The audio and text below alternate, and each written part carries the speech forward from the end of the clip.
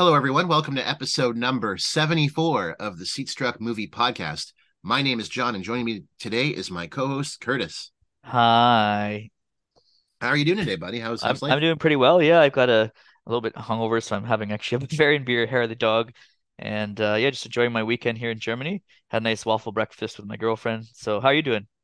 Oh, good, good. Yeah. I was just yesterday was mostly just watched the movies. That's a good Saturday. Yeah, nothing crazy going on this weekend, which is kind of nice. I went to a friend's baby shower. Very nice. Got to see him and his family, so that was fun. Yeah, I watched a lot of stuff recently. So even on my watch list, I still have stuff for next week because I have a big backlog of I have just too much stuff to talk about. So Yeah, I me think too. I'll save more stuff to talk about next week. But yeah, a lot of stuff going on. So today, folks, is not we're not doing like a specific topic really like we usually do for our episodes where we talk one movie or today's more of like one of those roundtable discussion episodes. So today, this is sort of like the coda to our John Carpenter watch series. I went over the episodes we've done previously of all the episodes that we did spotlighting John Carpenter, and I've ranked all the movies from the best of the best to the worst of the worst, and put them all in order for and based on the score ranking. So what we're going to be doing today, we're going to go through and also comparing to kind of what we have. We're going to be going from bottom all the way to the top, listing out, where did we fall, what movies ranked where. I had the idea of doing this actually like way back when we started the watch series. I was kind of like, oh, at the end we can kind of see what we did, and then about 6 months into the podcast, Red Letter Media dropped like the John Carpenter rankings, like 3-part videos, and I felt bad because they were kind of ripping them off, but they actually ripped us off first because we had the idea first. So We we had it actually first. are We had it we're first. actually owed royalties on that. That was in my Yeah. brain, so Yeah. that holds up in court. So if you're watching this thinking, oh, we're just ripping them off, no, not true. I had this idea a long time ago. So anyway, so we're gonna be doing that. That'll be fun. And we also have some questions as well too, kind of related to these movies. So as we talk about them, we can kind of also discuss them kind of to wrap things up. So that's what we're going to be talking about today. So before we actually get into talking about that subject matter, let's go over new entries to our watch list. So Curtis, anything new that you've added that you're going to want to check out soon? Yes, I had a few things added to my watch list. I can't stand Piers Morgan, but I was recommended to me that he has a series on Netflix that's really good, Killer Woman with Piers Morgan. And I mean, Piers Morgan, for anyone who doesn't know, he's this guy he's a British He's uh horrible. anchorman, I guess, and he's a kind of an idiot who thinks he's smart, and he always likes to kind of he's what we would call in Canada a shit disturber, basically. But I am Yeah. kind of interested in this series. I mean, he probably has some ulterior motive with it, but I heard it was pretty good. Do the women kill him at the end? Is that the I premise hope of the show? so. I hope so. That would make it a better movie or docu-series maybe. But I think he lives to tell the tale. And I was also I'm teaching Jane Austen's Northanger Abbey for my first year class, and it's a terrible book. I hate it. I hate Jane Austen. But I did want to watch. There was an interesting adaptation that came out in the 90s. It's called Ruby in Paradise, starring Ashley Judd. Came out in 1993, and I thought that might be kind of fun to check out too. So even though I hated the book, maybe the movie will be better. I'm hoping it because I didn't like I really like Clueless too, but I didn't really like the source material so much for Oh, that you don't one. like Emma? No, not so much, no. So, but Have you I did. seen the Emma movie that came out a few years ago? I Oh thought it was no, I haven't seen it. pretty good. I usually like the movies better than the Jane Austen books though, so maybe it's worth a shot. And what else I have? Well, I heard it was not a very good movie, and I didn't really want to watch it. I'm a huge Star Wars fan, but I want to check out Solo: A Star Wars Story because apparently there's a really interesting droid in it too, and I'm looking at kind of human robot interactions with my research. Yeah. So I added that to my list. And the last one, love Bill Nighy and I love Kazuo Ishiguro. And I found out that Kazuo Ishiguro, he did Claire in the Sun in 2001, which is one of my favorite books. He penned the script for Living, which is it's a kind of I guess, remake of Akira Kurosawa's Ikiru. And it's about this man played by Bill Nighy who finds out he's terminally ill. It actually sounds kind of boring, but I think Bill Nighy's really great, and I really like Kazuo Ishiguro, so I thought I might check that out. That came out last year. What did you add to your watch list? Yeah, on my list, I got a few selections. The first one is I feel like a movie that's kind of fallen under the radar. Like when it came out, there's a lot of, buzz and like on like film Twitter and a lot of film circles, a lot of buzz. But now no one really talks about it, which is kind of odd because it's made by one of the most celebrated directors of all time. It's Yeah. The Other Side of the Wind by Orson Welles, which came out actually in 2018. You might be thinking to yourself, 2018, didn't Orson Welles die many decades earlier? That's true, but this was actually the last project that Orson Welles was working on in the last years of his life. Kind of like an autobiograph, well, more of like a biographical film about like a fictional director returning to America after many years living away from Hollywood and trying to make kind of his comeback film. So obviously very much inspired by what was going on in Wells' own life. But he didn't finish the film. He passed away, and the film sat idle for like many, many years. It was unfinished. And then over the last decade or so, there had been kind of processes of starting to work on it, mainly led by, you know, the Wells head, Peter Bogdanovich, who was the director that kind of actually directed and worked on this movie and finished it. So I think a year or two before this came out, there was like a extended showing of like what was done so far, and then they finally released it in 2018 on Netflix. So this is actually a Netflix exclusive, which is kind of fun. But yeah, I want to check it out. I've heard when it came out, it actually got tons of buzz, tons of awards. Never gets mentioned, and it's like it's a Netflix only release. It's like it should be advertised everywhere on their system, on their service, but you don't see it at all. So I really want to check that one out because heard really great things, and it's kind of really interesting story behind how the movie actually got finally kind of finished and released, which is very cool too. So another one I want to check out, another streaming service movie. I believe this one's called Unsane, another Mhm. 2018 film directed by Steven Soderbergh. This one's kind of cool. I believe it's all shot on an iPhone, which is sort of Yeah, I the was gonna big say, I think it thing is, behind yeah. it. Yeah. So it's, I think Claire Foy's in it. It's about a woman who's involuntarily committed into a mental institution where she's confronted by her greatest fears. So it's all shot handheld kind of iPhone camera. Really cool. I really like Steve Soderbergh how he does that. Like he's a very established director. He kind of came in with those like the Sundance Kids, but he's like unlike a lot of kind of more mainstream directors that we kind of think of, he's not really that against streaming and digital movies. Like he's actually one of the big directors who's actually kind of a fan of it, and he's been willing to do like streaming service stuff and kind of make it his own thing, which I kind of think is cool. Like that we have actual big name directors that aren't just doing it out of a business necessity, but actually seem Mm, to actually enjoy it and actually mm. like using these technological things. And I think that's kind of cool. So I heard it's a really good movie, so I want to check that one out. And then the last one, I have it on tape on my shelf. Curtis could probably see this doesn't make for good radio, but there's a little yellow VHS tape like right Ah, over yeah, yeah. there. This one is a 1991 film called Bingo, directed by Matthew Robbins. Ah. Now, this movie is about a runway circus dog that gets into shenanigans. Now, I don't know how true all this is, but one of the reasons why I wanted to watch this, and actually one of the reasons I got it from Quinn, is because um, I've heard this movie is very wild. In fact, um, what I've heard off of reviews on Letterboxd is someone says in this film, the dog not only gets laid but goes to jail. So I'm not. I Oh. don't. I assume this was like a Gordy or like like a kid's kind of like a babe exploitation movie, if you will. I thought it was going to be kind of like that, but I don't think it is. Apparently, it's got some more wacky stuff going on. It's a little bit edgier, so It's like I kind of Airbud want to Gun check it Dark. out. Yeah, I've heard it's wild. I really want to check it. I love the term. I'm gonna write that down, babe exploitation, because there really was that wave of like Yeah, babe. Polly and Gordy. Nobody Yeah, watched Gordy. Gordy. I had Gordy on tape. Yeah, there's a Yeah, whole yeah. wave of like animal personality Airbud, movies that Airbud, like yeah. I guess yeah, you could kind of I don't know if Airbud came out before or after, but there was that wave of like animal personality movies that I feel like were all because Babe was La such a la big la. massive hit. Pig exploitation, I don't know what you call it. It's that I'm if I was a film scholar, that would be my academic focus would Exploitation. be That's Babe exploitation. yeah. Uh so that's Animal it for me narratives. then. Yeah, so I guess then we can get into what we've watched recently, what's on our watch list. So as mentioned, I actually were talking before the show, I watched Infinity Pool. I'll talk about it next week because I've got a lot of stuff that I didn't talk about last week.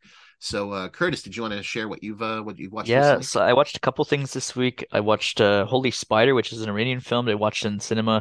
Oh, This has really been making a lot of ripples in the film world because basically it tells the story of a serial killer in Mashhad, which is a holy city in Iran, and the serial killer goes around killing sex workers, and then he says, Allah wanted me to do it and all this stuff, and then actually some of the conservatives in his society actually like praise him too. And it's quite graphic. They actually show some of the women getting killed, like strangled, like which is wow. almost too much, I think. And basically, there's this journalist, and she investigates the crimes, and because she's a woman, and the society. It's looking at kind of cultural misogyny. She gets kind of threatened, and it's a feminist film, I would say. You get the feel of what it's like to be a woman, trying to walk home at night, and you get some fucking weirdo, on a motorcycle behind you too. And yeah, it was pretty graphic. I was actually surprised how graphic it was. It makes you kind of sympathize with the sex workers too. The first one they show, she has like she's doing it because she has to take care of her family too. It's not because she just enjoys being in the streets, which is also fine. But there's this kind of cultural misogyny too, because they're sex workers, they deserve to die, kind of like the Yorkshire Ripper. And Mhm. it's a critique of the Islamic Republic too. So yeah, I've been told it's kind of like the film equivalent of Salman Rushdie's The Satanic Verses. Um, Oh, really? Huh. and yeah, it was good, but the ending is quite a rough film. It's a pretty heavy, and I think you have to be in a good mind to frame to watch it. But I would definitely recommend it. So kind of a must see. And I also watched my girlfriend and I are going to Cambodia and Thailand in March. So I'd never been to Cambodia, and it's surprising they don't really teach about the Cambodian genocide in the 70s in North America or in Europe so much. And I know about it because I did a lot of reading on it, but my girlfriend didn't know about it. So I said, well, this is really important that we have to, know about this history before we go. So we watched the 1984's The Killing Field, starring John Malkovich and um, some other characters too. I think the guy who plays Dith Pran, I think he was actually in the Year Zero too in the concentration camps. So he gives a really amazing performance. And Julian Sands is in it too. He disappeared recently.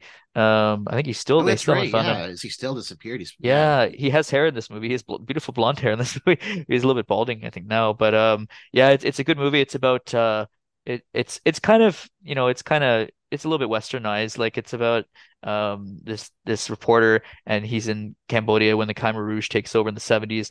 And basically what happened is they took everyone out of the cities and they wanted to revert to this crazy far right, agrarian state. So they basically uh killed like a third of the population or Yeah. something too. Anyone who looked communist or even had Yeah, glasses or they hated allegedly they was hated like, intellectuals, so they killed yeah. all the smart people, which is really dumb if you think about it. And then the Vietnamese eventually invaded and ended it, too, because I think everyone was so starved there wasn't really much of an army that Pol Pot wanted. So yeah, crazy, crazy authoritarian regimes. But it's a really good movie, and my girlfriend enjoyed it, but it was quite heavy.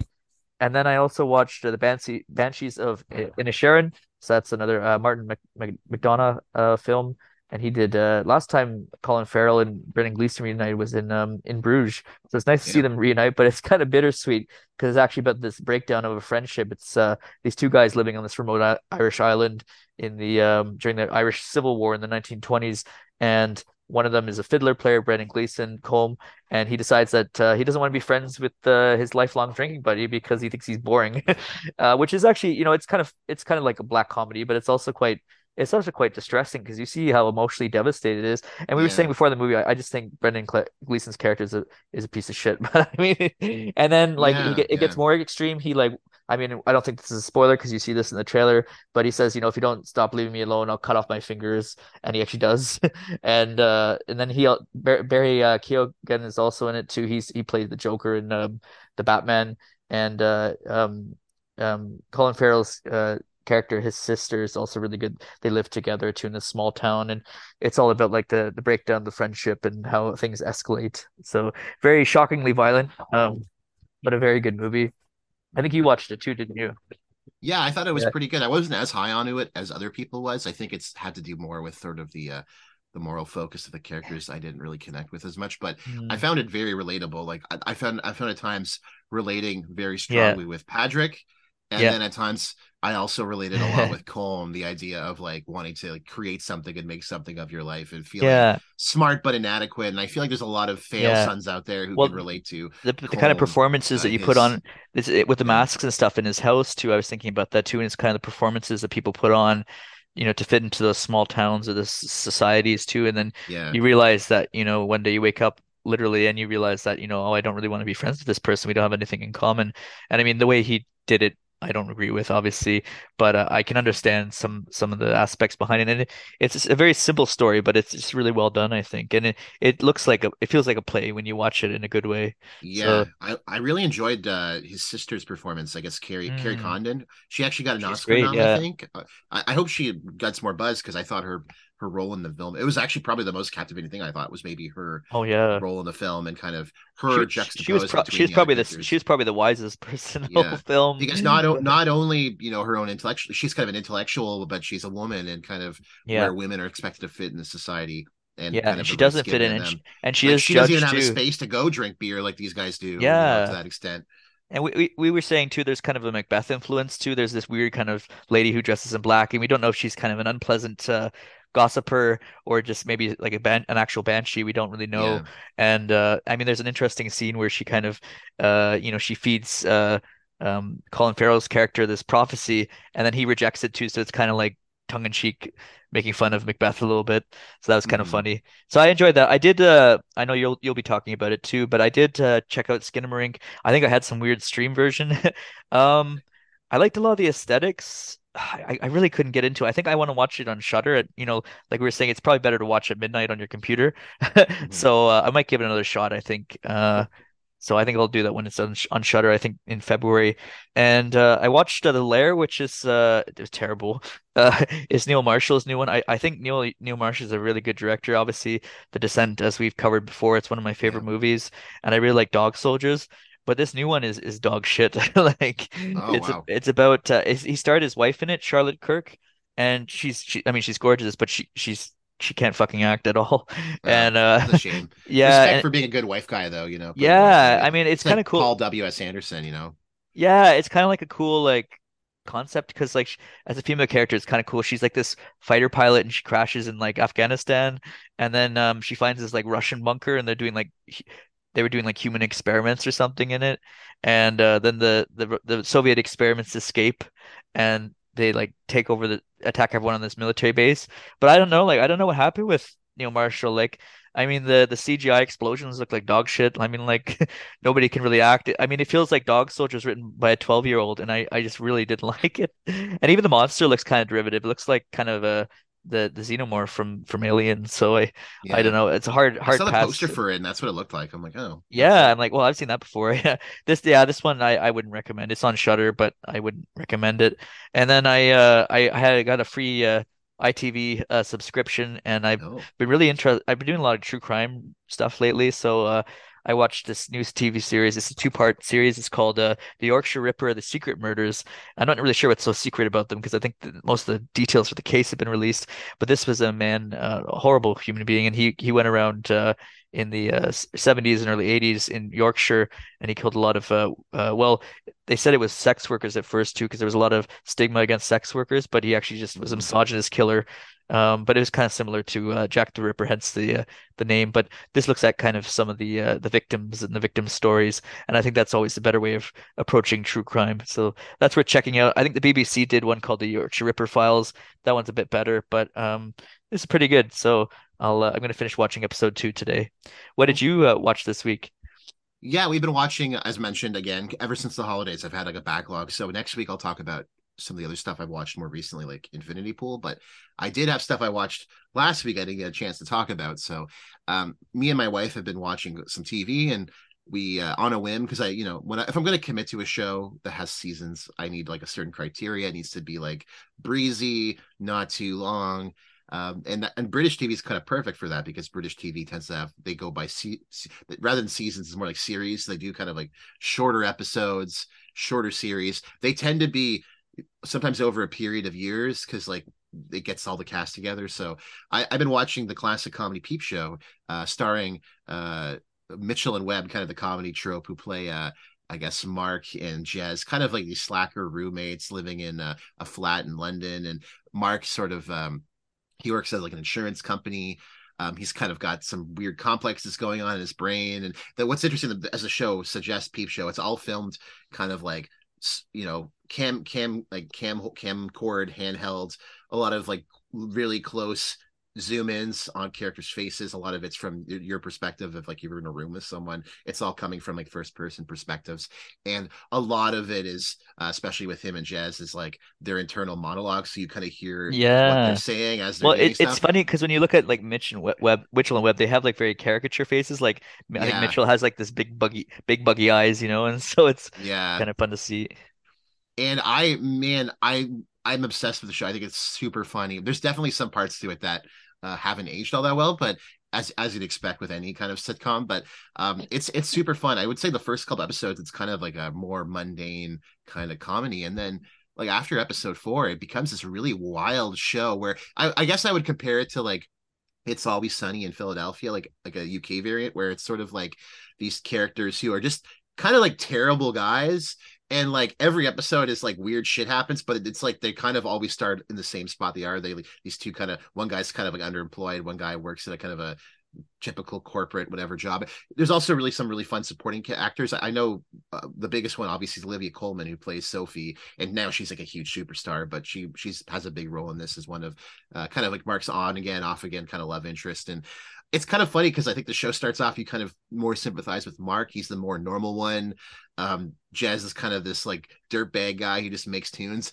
And then by like the end of season 1, I'm like, man, Mark's horrible. I think Jez might be the more mentally healthy guy. There's a whole episode where Mark like falls in love with his boss, and the whole show episode is basically him grappling with his like latent bisexuality, and then that's like never mentioned again really, except whenever he's in whenever he meets his boss, he's like obsessed with him. It's super funny. The show is a lot of fun. I routinely watching it, I'm just cackling. There was an episode I just saw that had Mark strike up a friendship with this coworker who's kind of like a, you know, he's kind of like an offensive, like un-PC coworker, but then he finds out his coworker is an actual Nazi, and then like and it's just like he goes to like a Nazi gathering with him, and he's like taking it way too seriously, and he's like, wait a second, is this real? Like, are we really doing this? And I cracked up. It's a really fun show, and it's really short. The episodes are only like a half an hour, so you can really kind of bang through it. So I'm really enjoying it. I just watched series 1. I think we're just about done series 2. I think there's about 6 or 7 series that they did. So I enjoy watching. It's a lot of fun, and a lot of good laughs there. In terms of movie land, what have I watched? Well, I've been watching a few things. My wife really wanted to revisit Wife guy. the Ring, so the American remake, I suppose, of The Ring. Kind of an interesting historical artifact as a movie, because I think the 2000s, you saw like a lot of changes to the horror landscape in that decade. You saw the rise of like a lot of like neo slasher remakes of like 60s through 80s canon. So we had like the Nightmare on Elm Street remake. We had a whole slew of like, Texas Chainsaw Massacre is probably the biggest one that really kind of kicked off all that wave of those type of movies. We also saw the rise of kind of like the torture porn genre of like Saw and Hostel. Hostel, yeah. A lot of these movies were themselves kind of inspired by the 90s meta slashers, but a lot of it was inspired more by Euro horror, like new French extremism and that sort of stuff. 9/11 anxiety, whatever you want to say. But The Ring was really kind of the fulcrum for the Americanization of all these kind of J horror influences, which had been around for many years. And then when The Ring came out, that for me as a kid, seeing The Ring was the first time I was really introduced to J horror. And I always had a really interesting relationship with this movie because I grew up, I mentioned it before, but as a kid, my mom, we watched a lot of scary movies. I watched all of the 80s slashers canon before I was like 12 years old. So I was pretty steeled to like any horror. And then as a kid, I remember my mom renting the DVD of The Ring, watching it in my basement in the dark. And that was the only movie that I can even remember where I was too scared to go to sleep. Something about that movie just like wormed its way into my brain, and really it deeply unsettled me. And coming back to this movie, I didn't have the same visceral feeling I did when I was 12, but I think it's still a pretty fun movie. I think it's a really decent remake. Gore Verbinski directs it. I do think there's some parts of the movie that really haven't aged all that well, mainly the fact that the entire movie has this really weird blue-green sheen to it, that the whole movie is just like shot with like a blue-green filter, and it's kind of fun to watch it now because I'm like, I wonder if you filmed it more of a straight movie, like kind of with more regular naturalistic colors and lighting, I wonder if it'd actually be a little bit more scarier. Because I also revisited Ringu, the Japanese movie, which is a little bit more like that. And I actually didn't really like Ringu. I'm rewatching it, but I kind of want to rewatch it again after watching this one because I feel like I might actually like Ringu a bit better. But I dug it nonetheless. I think it's still a pretty fun movie. It's got some good performances in it as well too. I like, I have something about that kind of VHS analog kind of horror. I mean, that we don't really live in that world anymore, but I think there's still something to that kind of aesthetic that I think is still deeply unsettling. It's a shame there really hasn't been a really good Ring movie, at least the Yeah. American side of things, since then. Even in Japan, like the Sadako series has become insane. It's kind of, there's like five like Sadako versus whatever the They probably girl have from them Ju-on, the a Grudge whole like movies. They're 50 mangas for it or something too. I do really like Ringu Zero, like the prequel movie. I think it's actually a lot of fun, but I definitely want to kind of revisit some of those the Japanese series more. But yeah, the Ring is still really pretty fun and really good kind of child performance too by Naomi Watts' kid in the movie as well.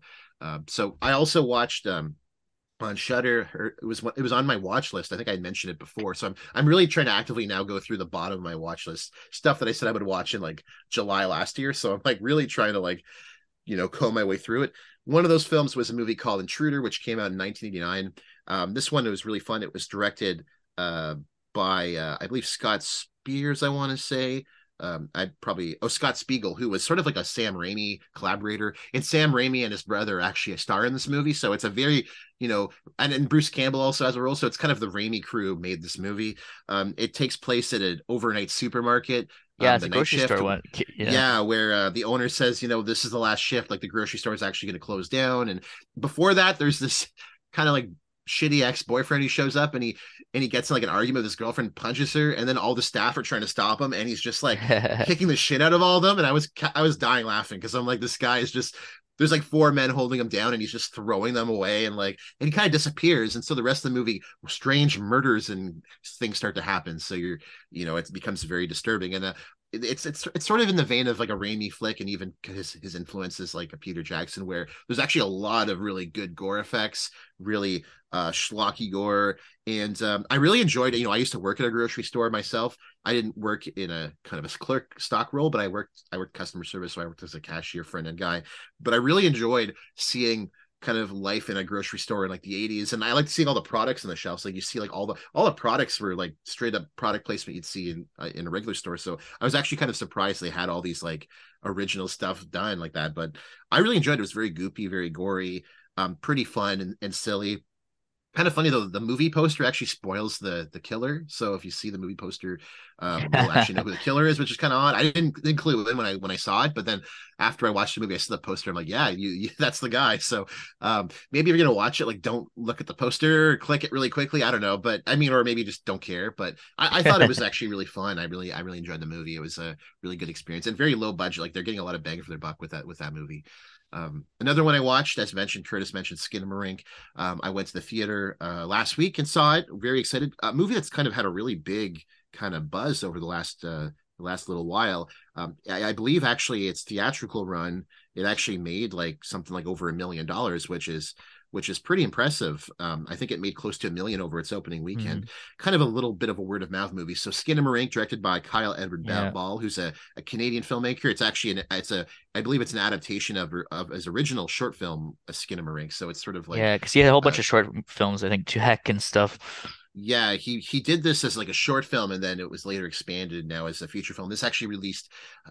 The first time I heard about this movie was it got a release last year at Fantasia Fest, and so when people saw it there, it had a huge buzz, and so very eagerly anticipating this movie. This also just got in the weeks prior got announced that it's getting exclusive distribution or streaming distribution on Shutter, so it's going to come out on Shutter, I believe now, and like I think when this drops, probably within 2 days.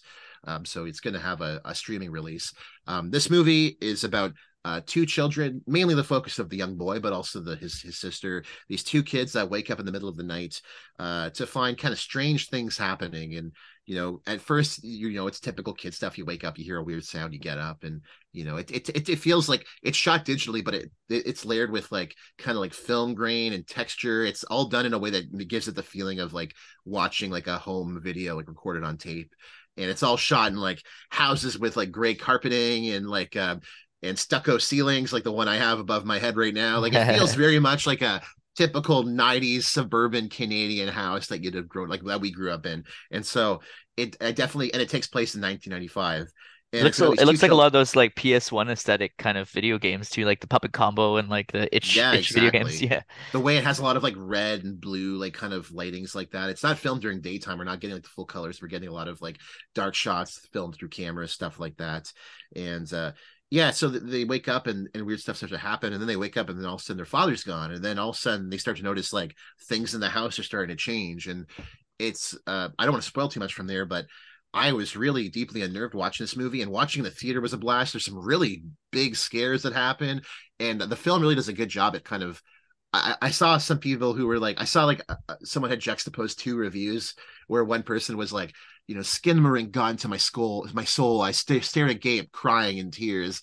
And then another review is like, bro, it's just staring at the wall for an hour. Who cares? So, you might fall into one camp or the other. I definitely fell more into It's the very former camp. polarizing, yeah. I think the film, what I really liked is that it does have a lot of scenes where it really just you really have to stare into the abyss, and because it has that film analog grain, you start to almost like see shapes materializing. And I'd be actually really interested to revisit this movie, kind of like with Ghostwatch, where even to this day people are like, spot the ghosts that appear in the frame.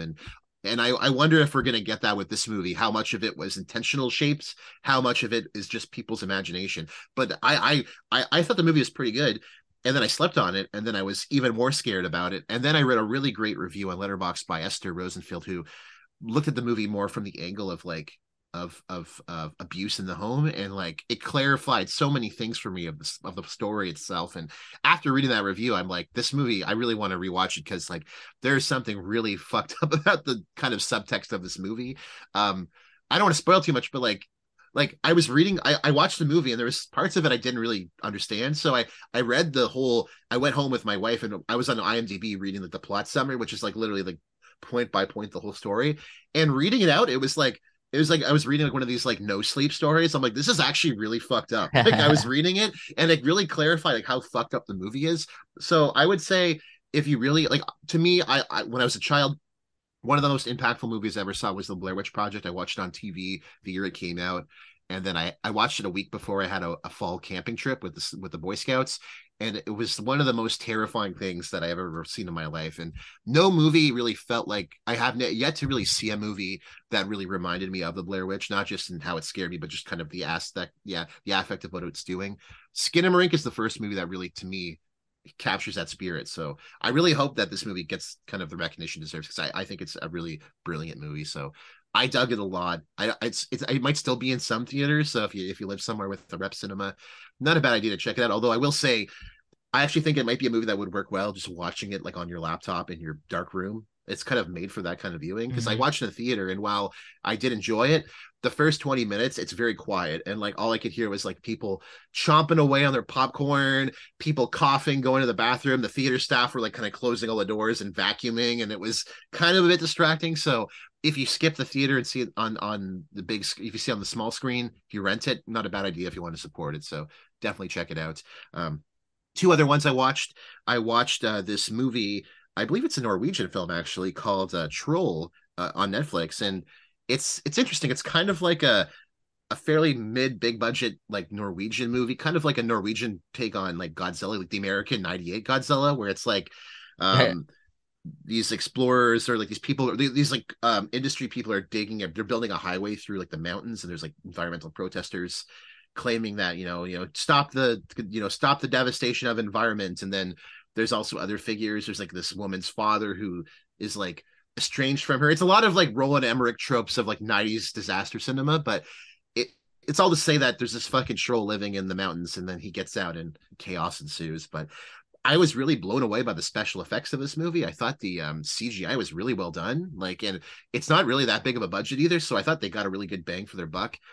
It's really kind of like a typical, like if you liked, well, you probably didn't like Godzilla 98, but if you like that kind of schlocky 90s 2000s disaster movie, I think you'd actually like this. And it's kind of crazy because I don't think this got a theatrical release here No, I in think it's in right to right to Netflix, wasn't it? like if this movie came out in 2015 in North America, it would have made like $400 million. Like it's insane that they Yeah. did. This is what I was talking about. Like it's insane that this movie didn't get any theatrical release, because this movie would have made millions of dollars. They just punted free money. But not my role. I don't pay these executives. So um, it was kind of funny though, because this is a Norwegian film, and like I couldn't help but think like if this was made in America, like the troll would have been taken out within 2.5 seconds by like Tom Cruise shooting a tomahawk missile at it. Like it's Norwegian almost to a fault. Like the prime minister's kind of shitty in this movie. Like she's kind of useless and doesn't really do a lot. And like like the characters are all hemming and hawing and how they should deal with it. I'm like, if this was the United States, if someone popped out of the mountain ranges in Colorado,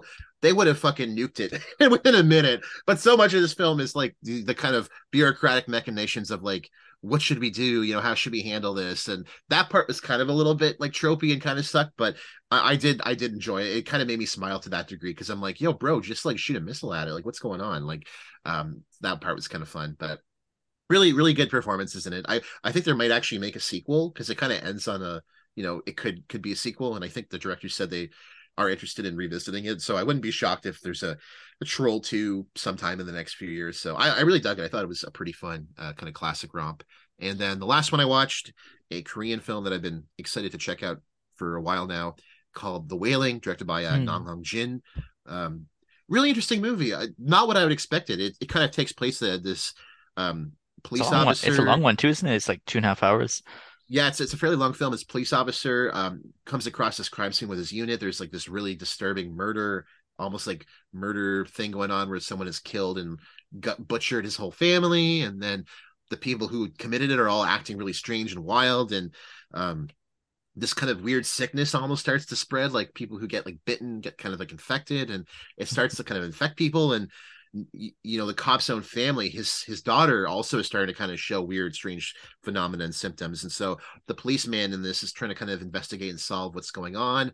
But now that his daughter's being infected potentially, and he starts to kind of understand who might be responsible, it kind of creates this really tumultuous, weird, transgressive police kind of relationship. And you know, not unlike something like, to me, reminded me a lot of like Memories of Murder, of kind of, it has this kind of Fincher, Zodiac, Memories of Murder style police procedural investigation mode, but then it also kind of has this darker mode, genre mode. And I kind of thought it was going to be like a zombie movie, and I don't want to spoil too much, but it actually isn't. And I was really struck by how like the last half hour of this movie was really disturbing and dark, and I really enjoyed it. It was yeah, very long, very at times very unpleasant to watch. Like you know, watching a little girl go through like a exorcism screaming her guts out for like 15 minutes, kind of you know, there's a lot. I had to turn the volume down at times. I was like, all right, my neighbors think I'm watching some fucked up stuff, but I really thought it was really dark, disturbing. I really loved the lead performance by Kwak Dong Woo, who played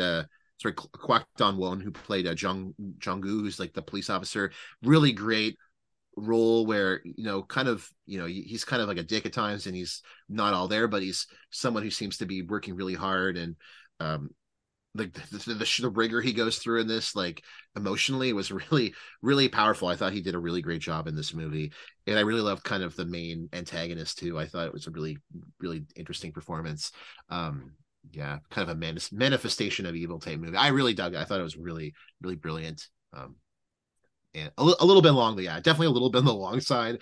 A little bit, like, it could have been trimmed down, I think, a little bit, but I thought it was really great. And I guess yeah, so that takes us now. We're talking our John Carpenter kind of JC. roundup. So looking at our, and I'm gonna pull up my list because I want to see where my rankings were. I want to see where it kind of compared to my list of where I fell on the rankings. And some of them are closer than others. So we watched, I think I have a list of 22 movies. Some of these are not actually theatrical releases. Some of these were like TV movies. So we counted them as well. This was all kind of based on what was on Letterboxd. So we also included a couple of like the Masters of Horror shows he did. We also included Body Bags, which was originally supposed to be a show, but got released as a movie. So some of these kind of straddle line as like theatrical releases versus others. But nonetheless, we have our full list here, starting off with number 22. And this is also the lowest ranked on my list as well, too. A movie that we gave collectively 1 star. Oh, that We did not movie's like this terrible. movie. Pro-Life. So Pro-Life, we did not like Pro-Life. Not really much, I don't think, to say to this movie, although I think it's kind of interesting that this is sort of the Carpenter movie that I think has The the rubber most, monster. it has the most like cutting edge material, like the idea of like an abortion movie, like a horror abortion Yeah, horror. It's kind of interesting, and it's kind of an interesting fanaticism. Yeah. premise. And yeah, it's kind of like a red state horror movie. Like there's been a few movies that have dabbled with like kind of red state America horror stuff, like Kevin Smith's like Red State. I'm not saying it's a good movie, but kind of really explicitly about that kind of horror. But this movie, we didn't like it all that much. There's not really much to say. I think we thought it was pretty No. shoddy. Pretty the performances. The I the did like rubber the the rubber fact. the rubber monster. Oh yeah, I did like the fact that like all the later Carpenter stuff, like after like in the Mouth of Madness and onward, all of his movies were shot clearly like in the Mm. GTA, so they all have that like Toronto green belt kind of look to them. So I kind of like that it's very clearly Ontario, like Southern Ontario. But Well, yeah, I thought it there was was that I mean it was a pretty shitty movie, but there was a like quite it made me scream almost the where he gets the abortion on the abortion doctor Doctor. that was pretty graphic. That was pretty Yeah, good. it Gross kind kill of scene. has, yeah, there's a part of it where it kind of has like I guess maybe that's the movie itself. It has like a little bit of like an assault riff on it where it's like Mm. the bad guys are trying to break into the abortion clinic and like, oh, the abortion clinic, they've got weapons and stuff, so they're fighting back. It has a little bit of that assault on Precinct 13 energy to it, and I appreciated it, but I kind of wish it was just that because everything else about the movie I was not into whatsoever. I found it a little bit Yeah. grating, but and the ending, yeah, the monster wasn't all that well done. But Yeah, I guess that, for this is a TV movie though, so I mean, I think what he's doing with the medium, I think probably compared to some of the other masters of horror yeah. films, not the worst, but we all gave it a one. This is definitely the worst the movie that we did not like on the John Carpenter Yeah. list. Unfortunately, I would not really recommend revisiting it. Um, the next one on the list, number 21. This is also actually I ranked it a little bit higher on my list. Mm. It's Memoirs of an Invisible Man. We gave it a 1.4. The Oh, that movie Chevy sucked too. Chase, the lead vehicle, the star maker for Chevy Chase. If you didn't listen to our episode, this movie is about Chevy Chase is this kind of man who he's kind of this typical like Chevy Chase, the uppy 80s character who accidentally becomes invisible. He's kind of proximal to this incident and he's trying to kind of avoid the CIA and the investigators while also trying to kind of cope with his new life. And it also co-stars Daryl Hannah as kind of plays his love interest. And we also have Sam Neill in a villain role. He'll come back in another Carpenter movie, a much better movie. Um, Memoirs of an Invisible Man, we did not like this movie whatsoever. And this movie's got some, I would say, moderately mixed reviews. I would say there's a lot of reviews that are a little bit more positive on it, but I was definitely the most positive out of all of us. Not a movie I think we're that big on. Although I actually, because I'm trying to collect all the Carpenter stuff, I do have it now on Blu-ray. I saw it at Sunrise Records, so I picked it up. Very excited to watch the Blu-ray with, I'm sure, great features with Chevy Chase talking about how much he hates everyone or something of that ilk. But Just being an yeah, asshole. another movie that we just weren't really that into. I Well, think the effects were pretty good. I think one thing that comes off like this movie is terrible and Chevy Chase is pretty terrible. But I think one good thing that came out of this movie was that Sam Neill went on to do other projects that were arguably much better than Yeah, this with John Carpenter. Because I mean, Sam Neill just seems like a good guy to work with. yeah, he does. The effects I thought were pretty cool. Like all the like invisible stuff they did was pretty fun and cutting edge, I'd say. And I think there's some parts, especially near the end, where it's actually explicitly kind of riffing off the Invisible Man, the story and movie, which is obviously much better source material. And I think kind of the disappointment going into this is you think it's going to be more like that kind of story. And it's not really. I think even something like Hollow Man is a little bit closer to that story than this one is, but I still like I wasn't that against it, but would I say it's up there with the best of the Carpenter works? Definitely not. So that's number 21. Now we're moving in. The good thing with John Carpenter though is like looking at all the films we reviewed, we liked most of them. So when we get up on the rankings, we're actually into movies we all thought were kind of like 3-star movies, like movies we'd probably watch again if the circumstances were right. So the next one on the list, this was actually my second lowest of the movies. This one is Village of the Damned. Village of the Damned is, of course, his remake, the 90s remake of the classic 1960 movie, I want to say. Yes, The Village of the Damned. There's also, of course, Children of the Damned, based on the novel as well, too. Uh, and about these like kind of creepy children who cause this kind of phenomena to happen, like time stops and then everything, all this stuff happens strangely after the events of this movie, and it sort of pits like the parents versus the children in the story.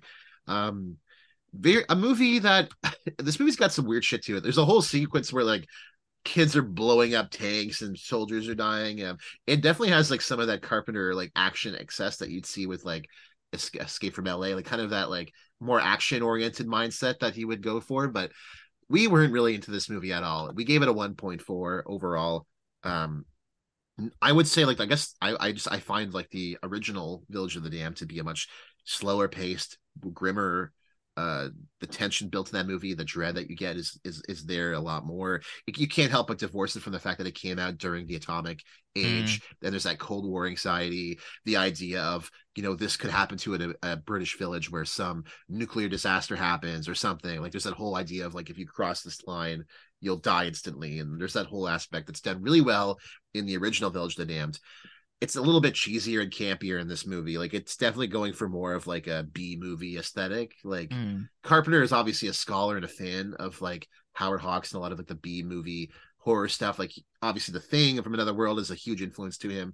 He was very much inspired by these movies, and it's how he got into making films. But I don't think he really gets it well in this one. And man, Christopher Reeve in this movie was not very good. He's okay at the ending of this movie, but I thought through most of it he was like kind of like not very good. He was kind of plastic. Not one I'm like really that keen on revisiting, but I've heard some people say they really like this movie, so I might check it out again. Yeah. Yeah, I think I do. I want to watch the original too. I've added that to my Oh, watch list too. definitely. Yeah, the original one is really great, and I keep thinking that Iron Maiden song too. especially the opening. Like I'd say the '60s one, it opens like a much darker kind of opening. It like really opens like when shit's going down, and it's like oh fuck. Like I couldn't Yeah. imagine watching it for the first time in the '60s. People would have been like, it's very like psychological and very like um less paranormal than people would probably expect. Even though that's kind of what the material is more into. But yeah. The next one on the list, his most recent film to this date, one that I actually ranked this much higher. I had this, I think, 15th on my list. But we gave it a 2.21, which is The Ward, his 2010 film starring Amber Heard as sort of the main role as Kristen, the young woman who's locked in this insane asylum, a psychiatric hospital, and then weird dark phenomena starts to happen. She's sort of trying to kind of understand what's going on, what's causing this to happen. Could this be because of a former person who was killed at this hospital who Hmm. maybe is like haunting? And there's this paranormal angle to it. Really cool too, because this is more of like it's more of like a typical like psychiatric hospital horror, like I guess Halloween 2 has a little bit of that, but stuff like Exorcist 3, you get like a little bit more of like horror in hospitals is like a big thing. And it was kind of fun to have a movie kind of really fixated and situated in this movie or in this kind of setting.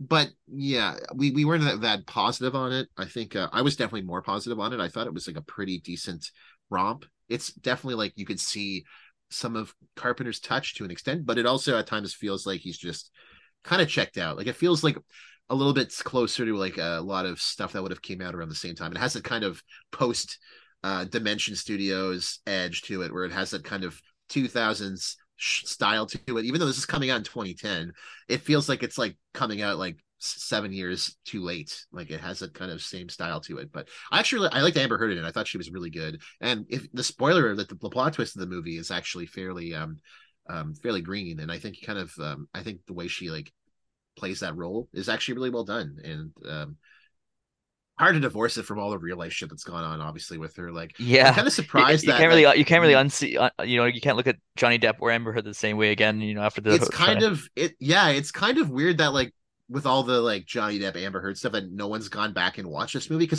I revisited it obviously for the Yeah. podcast, and there wasn't really that many Well, recent it's probably reviews, and I'm probably like, probably misogyny too. They're just like, oh, I don't want to yeah, watch all the the woman's reviews were film. like Yeah. fuck Amber Heard, but like I'm surprised that no one's really gone back and tried to reevaluate this movie. Not only because of that, because this is the most recent Carpenter movie to this date, and there doesn't seem to be much effort to really engage with this movie whatsoever, which I find kind of odd. I'm surprised that no one's really kind of said, let's take a look at this movie again and try to look at it from a different angle. It seems like this one just came out and it's been kind of cast to the wayside, even while everything else that he's done is being reevaluated and re-released in 4K restorations. No one cares about this movie still to this day, which I find um I find a little bit odd. And I think it's actually, I mean, it's better than the ones we just mentioned, and I think it's definitely like if you're looking for a more conventional kind of mid 2000 style horror, it definitely fits that camp. Hmm. And the next one on our list, we have number 18, which is his first film, his first theatrical release. his more of like a Yeah, low it's like budget student a film. student project. Yeah. Yeah, Dark Star. We gave it a 2.67, which I think is probably pretty much bang on. Yeah. It's for It does lay a lot of like blueprints for better things later on, I think, which is yeah. yeah. Obviously Dan O'Bannon's Alien, which we're going to talk about almost in the next couple episodes. Uh this movie really is you don't get Alien without this movie to an extent. Yeah. Um and it's got a lot of fun humor to it. Like the premise is really fun. It's kind of like a 2001 riff where these kind of travelers through space and they're their whole mission is they actually like they go into planets and like blow them up, and then they also come in contact with a strange alien that comes on board who's a beach ball. It's like a beach ball alien and like starts causing havoc. And they also have this kind of AI device on the machine, which is kind of like this sentient robot, and it's kind of like that robot starts to kind of change and kind of push back against the mission. And it's got some fun genre stuff going on. I actually really enjoyed. I also remember getting a kick because there's a part where you see like in their kind of quarters, and there's like walls that are like all blurred out, and it's like because it's like pornography they had on the walls, but they actually edited the movie so that like you see scenes where like you kind of see clips of them, and then it kind of when you see the focus it's like all blurred like after like post-production blurred. It looks so weird, but I guess they didn't want this movie to cut, like it would have gotten a much worse rating. So but there's still moments where like it's more of like looking at a different angle and that you still see it in the background, it's not blurred. So I thought that was kind of odd, but really fun performances too. We got some really fun Proto Carpenter stuff. We have obviously Dan O'Bannon's playing a character in the movie. He plays Pinback, but we also have Nick Castle who plays the alien and does like the alien voice in the movie. Nick Castle, of course, was the first iteration of Michael Myers, the Shape in Halloween, and yeah, really fun performance. I think this was, it feels like a student movie. It's very cheap. But this is the beginning of Carpenter's origins. And actually, I got the Blu-ray of it. I actually want to check it out because there's some little kind of commentary and making up stuff, which would be kind of fun to hear about kind of the creative process of how they made this movie. I mean, for a student movie, like it's really impressive, I think, for its time, especially. Yeah, definitely. And the next one on the list, number 17. I think I had this ranked much higher on my rankings. I thought, yeah, this was number 10 on my list. We're talking Escape from LA, 2.83. That Snake, was our call me score. Snake.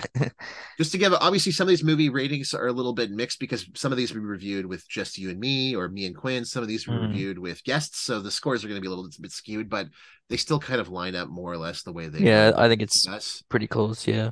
Escape from LA, a movie that's very polarizing to some. Some people really don't like it, and especially like the CGI effects haven't aged all that well.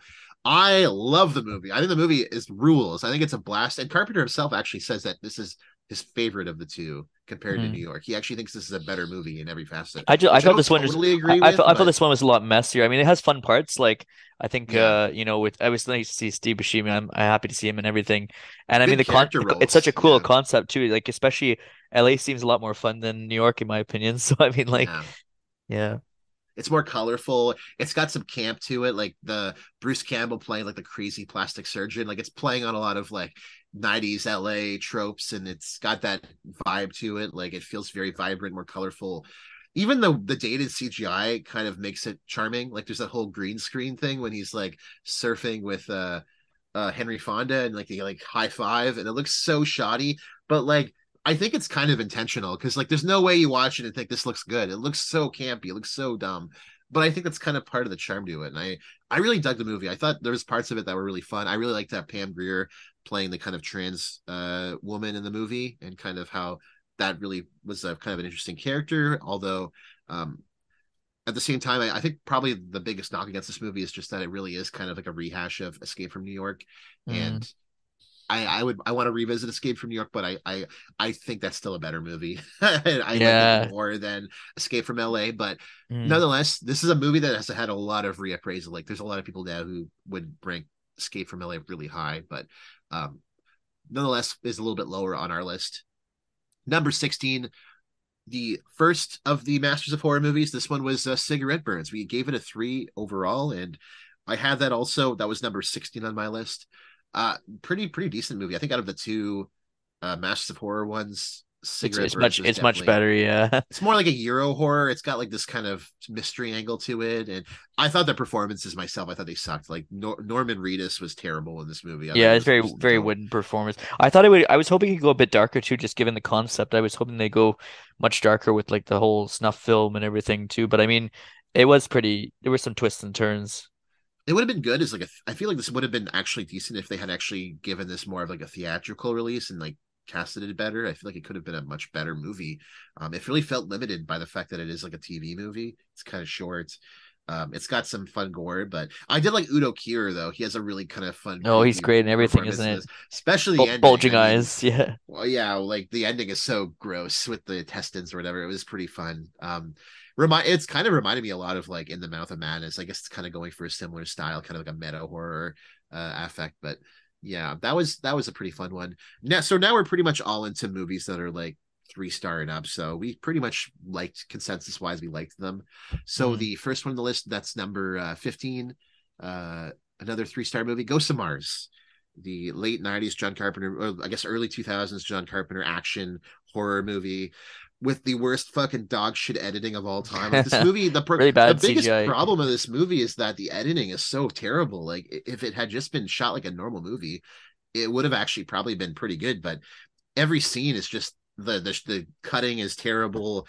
It's all shot in like Toronto studio, science channel, like Space Channel, like props and stuff, and it's kind of hokey, but I found it honestly a little bit charming. I actually really kind of enjoyed it, but and it's kind of got this kind of nihilism to it. It's but yeah, it's just, and everything is so overlit. Like every scene, it looks like they shot it in like a bathroom because Mm. everything is just, you see every pore on everyone's face, and it really could have, Yeah. to me, yeah, I usually don't say Carpenter is like a technically like bad director. Like I think even the movies that we don't like that much, even the cheaper stuff like Dark Star, he shows a technical prowess, a baseline technical prowess Yeah. in most of his movies. And really, I think the biggest knock against his '90s movies, like more so, um, like Village of the Dam and onward, is that you really get the sense that he was kind of just gave up. Like he's didn't really He the stopped movies giving it. He that, stopped giving a shit. and I don't know if that's just the fact that he didn't have the same crew around, because like obviously in the '80s you have the great Dean Cundy shooting his stuff, and he did have his coterie of folks that he carried on through the '90s. But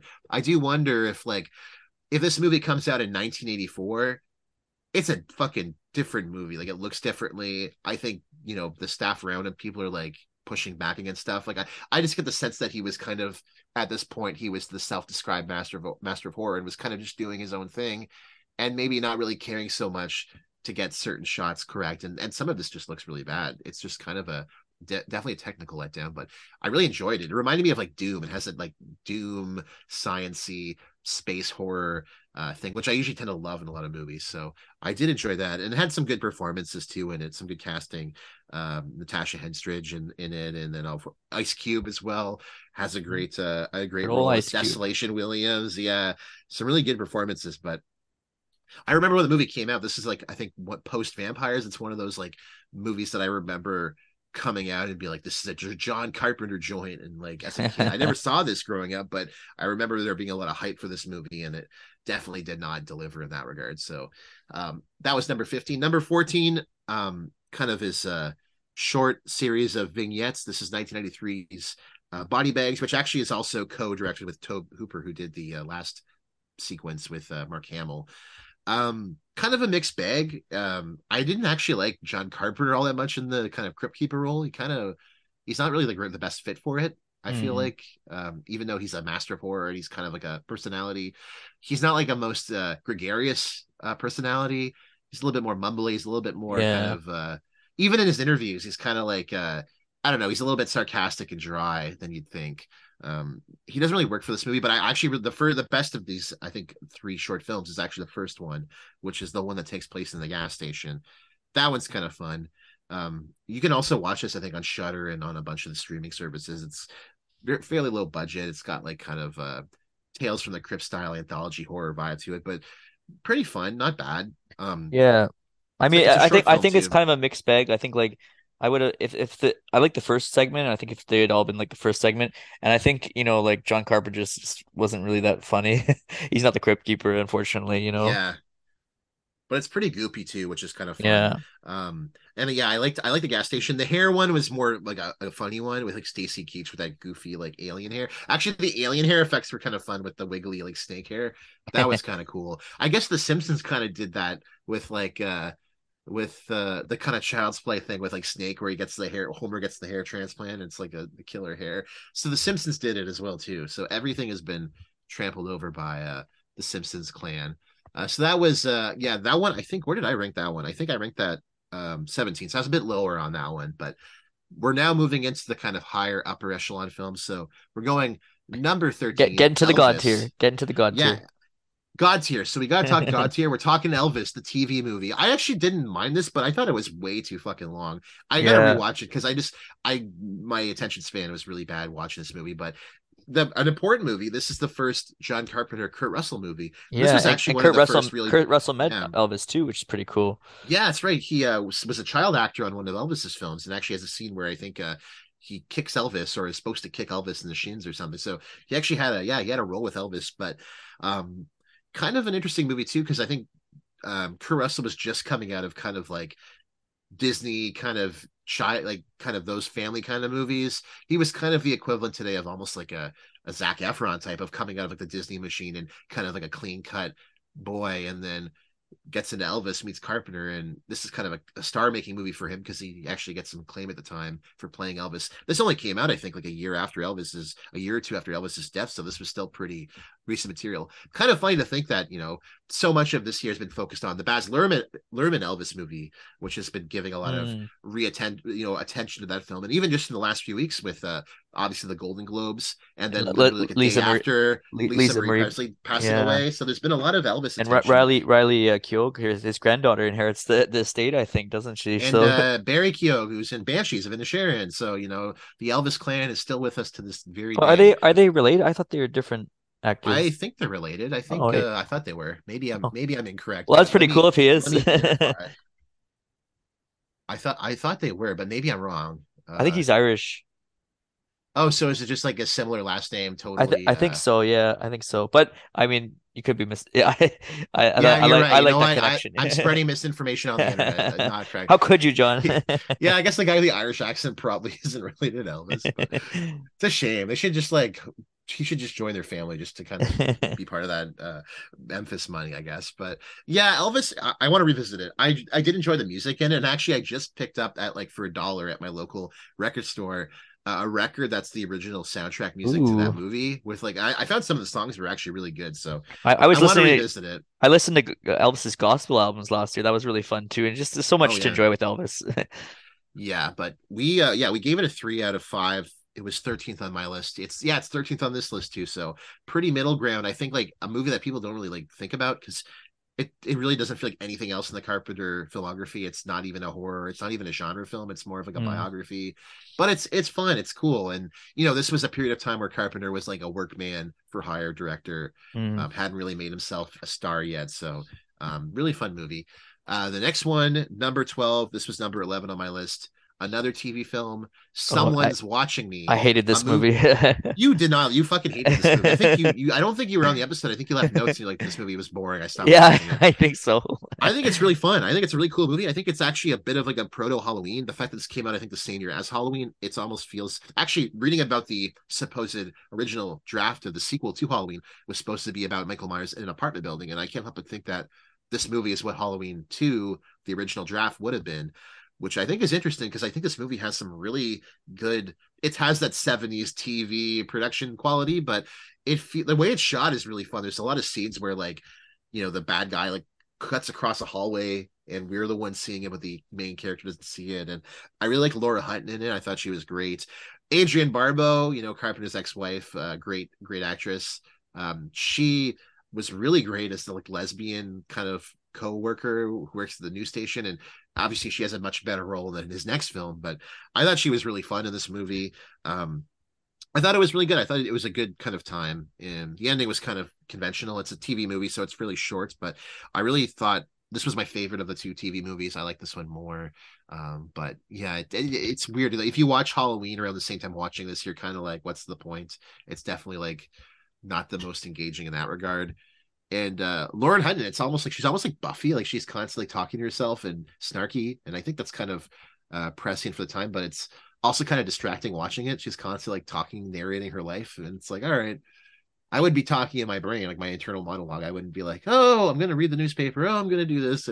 It felt very like a play or something, like very stage play, like kind of watching it. So The next one on our list now, number 11. This was number 12 on my list, so they were flipped. We're talking Christine. John Carpenter's Stephen King adaptation, a movie that I actually wasn't the biggest high on, but I think it's a really Yeah, great. it I was mean, okay. Yeah. we're in good territory. This is a 3.25 movie. We're in a territory where these are good movies, and I think especially the second half of this movie when the car is actually doing shit. I think that's where it's really shows its skill and really good practical effects too with the car getting all kind of the way they shoot the car getting destroyed and like rebuilding itself. It's all like a reversed shot of like the car just like uncrumpling. Some pretty fun effects there, and the cast is so goofy. Like, oh, what's his who plays the dorky kid? Keith Gordon as Arnie. He's such a fucking dork, and he's like an asshole. And he's calling everyone, what is he saying? Shitters. He's like calling everyone shitters. I'm like, what's with the swear word shitter in this movie? It has like, I mean, it's a Carpenter movie, but it really has It's that like Stephen King. Stephen King slurs, you know. Yeah, all of Stephen King's kind of stuff, they have that same kind of quality to it. It's like middle small When town the blue fuck was America. that? Yeah, like Small town America, everyone's deeply fucked up and like traumatizing their children, and it's yeah, they like hit them the with whole like a kill one child with a wrench and he like died in a car crash or something, yeah. you know. The real horror in Stephen King isn't the fact that there's a vampire or a scary dog. It's the fact that Yeah, your it's the dad beats you humans. and is an alcoholic. It's the humans. Yeah, that's the thing in all of his stuff Watch out for usually. the So humans. yeah, pretty. I mean, Christine, that to me, Christine is almost like to me the quintessential Carpenter, because I feel like that's whenever I think of Carpenter, for some reason I think of Christine, because maybe that was just a big uh like video store movie. Like Christine was always like a rental, you'd see it at rentals and stuff, and that was one of the ones I saw when I was young. Was that I think that would have been one of the first Carpenter movies I saw, was probably Christine, and probably was for a lot of others too. So I've always been kind of really interested into that movie because of that. Kind of surprised there's never been like a Christine remake. I think we talked about that on the podcast, but there's Mm, never been an attempt to really revisit it. I mean, yeah. which is interesting. And now, okay, so yeah, now we're in the top 10. So these are all banger movies, classic movies. Can't go wrong with these. So number 10, I had the seventh on my list. A movie that people love. It's Mm, Big Trouble in Little China. I really want to revisit this movie. I thought it was super fun. I had a great time watching it. It's very kind of hokey and shoddy, but yeah. Well, it's it's much you could different. see It's like like a the kung fu influence. action You movie. could see the Yeah. influence for like a lot of video games, like Mortal Kombat series. Oh I didn't yeah. like it that much. It was kind of all over the place. But I mean, I could see why a lot of people are why it's kind of like a cult movie. I know Quinn's a big fan of it too. Yeah, it came out around the same time as well. I mean, it came out in the shadow of like Raiders, but I think you see a lot of modern action blockbuster kind of, like I mean, there's a little bit of like Orientalism in this movie, obviously, but it's really Mhm. fun. And I think it has maybe the best Kurt Russell role, or maybe his second best role after The Thing. Like Jack Burton is super fun, and the Pork Chop Express, it has a great soundtrack. The soundtrack is incredible. Great title song too. It's super fun. I really had a great time watching this. To me, if you're gonna have a sleepover, maybe this should have been one of the questions. I'm actually gonna add it right now. I'm gonna pull an audible about, you know, I'm gonna rewrite that question or just explain what that question's all about. I just put it in the notes. But to me, if I'm gonna have a sleepover, if I'm gonna have a movie night with friends, what Carpenter movie am I putting on? Almost certainly without asking is Big Trouble Little China. I feel like it's the most Mm, widely appealing movie. Like it's got something for kind of everyone. It's got a little bit of horror stuff too. It's really funny. It takes itself not too seriously, but it doesn't feel like it's also like being mean against the kind of tropes of mm. kung fu movies. Like it feels like it is being done in kind of a decent loving way. And I thought it was really good. I'm not as high onto it as others are, but Big Trouble in Little China 3.33. We gave it pretty good scores all around. Yeah, what's Eh, next? We So got number 9, yeah, what are we at? Number 9. This was my number 5 movie. I actually think this is a masterpiece. We gave it a 3.6. It's In the Mouth of Madness. His Sam Neill led joint about someone investigating a hack author horror kind of Stephen King guy. Sutter Kane goes to this small town to investigate strange phetnomena, very inspired by very like Lovecraftian. Lovecraft. And this is one of the first early movies worked on by the Nicotaro Kirkman, the NKB crew that did all the special animation effects. They also were the first movie they worked on was Intruder, the grocery store movie. So very great practical special effects in this one. I gave this 5 stars. I thought this was a brilliant movie. I thought it was super fun. I love that it's shot all in like rural Ontario. Like it's small, it's outside of like Toronto, it's all small town Ontario. And actually, fun trivia, because someone mentioned this in my review, or they commented, they say uh Hayden Christensen, who plays Anakin Skywalker in the Star Wars prequels, he plays the little kid in this movie on the bike that he runs into after in the end of the movie.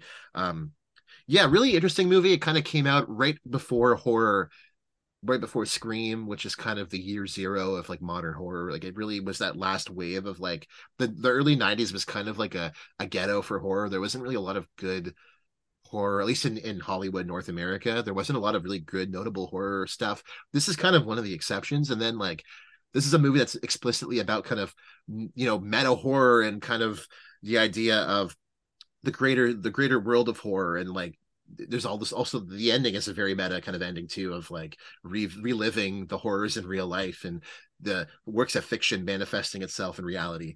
It's hard to think like this came out around the same time as like New Nightmare and before Scream. So kind of interesting that Carpenter was kind of working with kind of prescient material. I think I mentioned on my Letterboxd review, I'm like, if this came out in 2002, produced by Kevin Williamson, starring Ethan Hawke, this would have made like $200 million. Like this movie would have been a massive hit, but it really wasn't like that kind of movie for its time. And this movie was a big bust.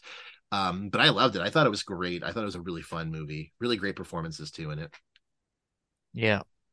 And it's also part of his Apocalypse trilogy. So one of the 3 of those movies, which all ranked very highly on our list. We love those movies. I feel like Carpenter, I think I mentioned it before, but Carpenter has like 2 halves. He has like the horror half of like The Thing, and he has like the half that's more of like the Assault on Precinct 13, more like action, kind of Rio Mm. Bravo style genre. And then he has like the horror, the more ethereal stuff, the more Lovecraftian, more like British horror influenced stuff as well too, that he kind of draws from. So that's interesting to say that our next entry, number 8, which was actually I think this was number 6 on my list, Hmm. is a totally different movie. This is Starman, his Yeah, that's like film more with like kind of like a romantic kind of film, isn't it? yeah, starring Karen Allen and Jeff Bridges. It's sort of like I would call it like it's like a road romance movie. It's a Mm. romance movie, it's a sci-fi movie, but it's also like a bit of a road movie because most of it's them traveling across like America and stopping at various locations. I really loved this movie. I thought the score was beautiful. I Mm. thought Karen Allen was electric in the movie, and her and Jeff Bridges' sort of relationship in the movie was really well done.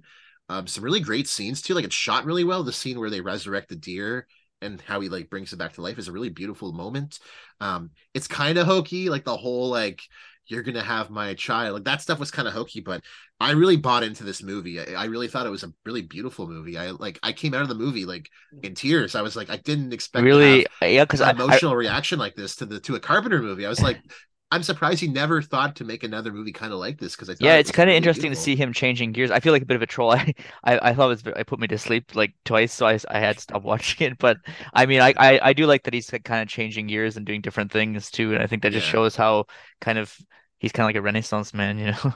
Yeah, but it's weird that he never made a movie like this again, because it is like a Yeah. really just genuinely good, heartfelt movie. A movie that if this came out today, it would get nominated for Best Picture. Like a movie like this now would get appreciated to that degree, and like it's kind of interesting that this didn't really get that praise. And again, another movie, a rare movie that he didn't score. Jack Nietzsche did the score. Really good music in this. Like the title theme is really great. So yeah, that we gave it a 3.75, so we liked it for the most part.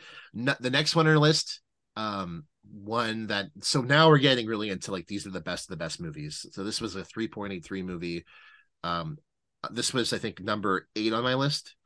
So I think out of the 3 of us I was a little bit more negative on, but still liked it a Hmm. lot. Prince of Darkness, I mean, a really great movie about kind of this research team, a little bit almost like The Thing. It's like this research team investigating this like Mm. goopy green material, and then There's traces of the thing everywhere. Yeah. bad thing starts to happen. What is this material? And it's sort of like taking over the lab they're in, and it's very Lovecraftian, it's very cosmic, it's very um metaphysical. It's the ending, it has one of the most interesting It has endings of any Carpenter Alice movie. Cooper in it. Yeah, it has Alice Cooper in it. And I found it like to me, like I found like some of the interior stuff a little bit hokey. Like it's a lot of like people going in rooms and getting stabbed. It kind of it's a little bit mundane, but I really enjoyed the overall movie, the mood of the movie, the ending, like coming out of the movie. It has some of the scariest moments of any Carpenter movie. The whole found footage part with like the dreams being transmitted through time back into the present. I thought that was such a really disturbing and interesting way of doing it in that movie. It does some really interesting film stuff that I don't think Carpenter's really done with a lot. But um, another movie that for its time was really hated and it now has been getting a lot of positive buzz. It most recently it's got like a 4K release on Blu-ray, so there's a lot of people now who really love this movie. So talking about it, how great it is, we're just preaching to the choir here because a lot of people love this movie. But yeah, I really thought it was a great movie. I think we were all pretty high on it. So Yeah. And then I think up next, what we got, we're into the level fours now too. So we got we're in like this is the they live. yeah. So next is They Live. I love this is I have this on my personal list. This is my Mall of the gum. oh, did I not add this on my letterbox? You know what? I'm going to do that right now and see where it lands because I just realized I didn't actually edit. I was wondering why I always had an odd number of movies, so I'm going to just plunk it on my list and see. I'm speaking. We're doing this live on the pod. This is live radio. I'm going to add this to my list and see where I would rank this. So I'm gonna rank this up pretty high.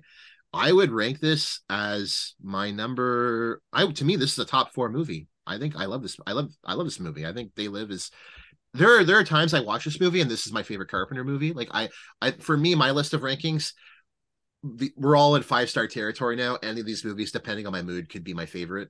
And They Live I think I would say most times is actually my favorite Carpenter movie. I love They Live. It's his most radically political movie. The politics of Carpenter are very interesting. I think most people would kind of classify him as kind of like a left libertarian. Like he's sort of like Mm, broadly left politically, but also yeah, like distrustful of the government. He's anti-Reagan, but he also just wants government to kind of leave him alone. He kind of Yeah, doesn't like authority from any less side. government intervention and He just wants to like influence. smoke weed and be left alone. He doesn't really have time for that. So I wouldn't really call him like a socialist, but he definitely has the kind of this movie is a very explicit like anti-Reagan era, anti-capitalist movie. And I think that's one of the reasons why this had such an enduring legacy is that it's such like an interesting film to that regard. Actually, you know what? I would actually probably bump it up. This is my top 3, I think. I would probably move this into my top 3. I'm such a big fan of this movie. It's a movie that I remember watching as a child because my dad had it on tape, and I just remember being obsessed with this movie. Really great special effects works too, like the way the movie. I watching this revisiting this movie, I forgot how like the first half of this movie is really just it's him as this kind of layabout, Roddy Piper, interacting with all the kind of low lives of LA, and it's kind of looking at the lower classes and how we're getting this massive income inequality in LA, where we have big skyscrapers and celebrities and figures, and we have people living on the margins of society in kind of like tent cities. And I mean that's still to this day a big talking point of LA is like the idea of this growing inequality, not just in LA but even in Canadian cities like Vancouver as well too. There's a concern around that, and nobody wants to really talk about what's causing it, and it's a lot of it's based around just shaming people on their conditions of life. And I found that part of the movie actually really captivating, of kind of showing the lower levels of society and realizing that from Carpenter's perspective it's not just a matter of inequality, it's a matter of this is an intentional thing being done by monsters. And I think that's something that a lot of people in real life would believe from a different perspective. But I thought it was great, that whole scene when he's in the dining hall where they're like, oh, our profits went up like 5% this year. And he has that speech with that guy who kind of betrays them. And he's like, well, if you can't, it's sort of the idea of, people trying to move up a class step who have to kind of step on those above them to kind of move up, having that level of actualization, but just not caring because they realize it's better to be comfortable in being oppressed than not. So there's like kind of angle to it too. Um, and I love the scene where she throws Roddy Piper out of the window when he's in her house, and then she chucks him out the window and he smashes through the window and rolls down like the Hollywood Hill. I love that scene. And I look up on YouTube and there's not really a lot of like videos of it, but like to me, that's one of my favorite scenes in any Carpenter movie. I think it's so crazy. Like the stunt itself is wild, like just gets chucked out the window and like falls down this massive hill, and like it's so fun. And God, there's some really great action. Obviously has one of the iconic fight scenes of all time between Roddy Piper and Keith David, where he's they're punching each other. That one's been parodied a bunch, where they're just having that Mm, brawling fisticuff fight. It's really fun. Yeah. So we what did we give it? We gave it a 4.17. So They Live, big fans of that movie. We dig it. definitely. So what's next on our list? What's our number five? Number five is The Fog. We're down to the top five now. Oh, Yeah. this 4.25 is the total score. yeah. So I get this was my number 10 movie. I like The Fog. I'm not as high on it as others, but this is a movie that really ranks really highly. A lot of people who love Carpenter. I've noticed, especially because this movie I think just had its anniversary last year, so it had its like I think its 40th anniversary. So there's been a lot of Fog people watching The Fog. Definitely his coziest movie. Like it's a horror movie, but it's like a campfire story. It opens with that John Houseman reading that campfire story to the kids. Kind of sets you up for the tone of the movie. It's kind of like a ghost story. It's got pirate ghosts. It's paranormal.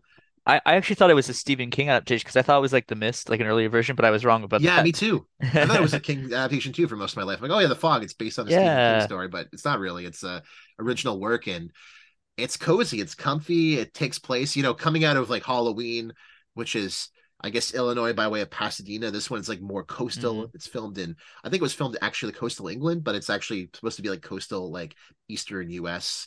It has that feel to it. Adrian Barbeau is awesome as Stevie, the radio host.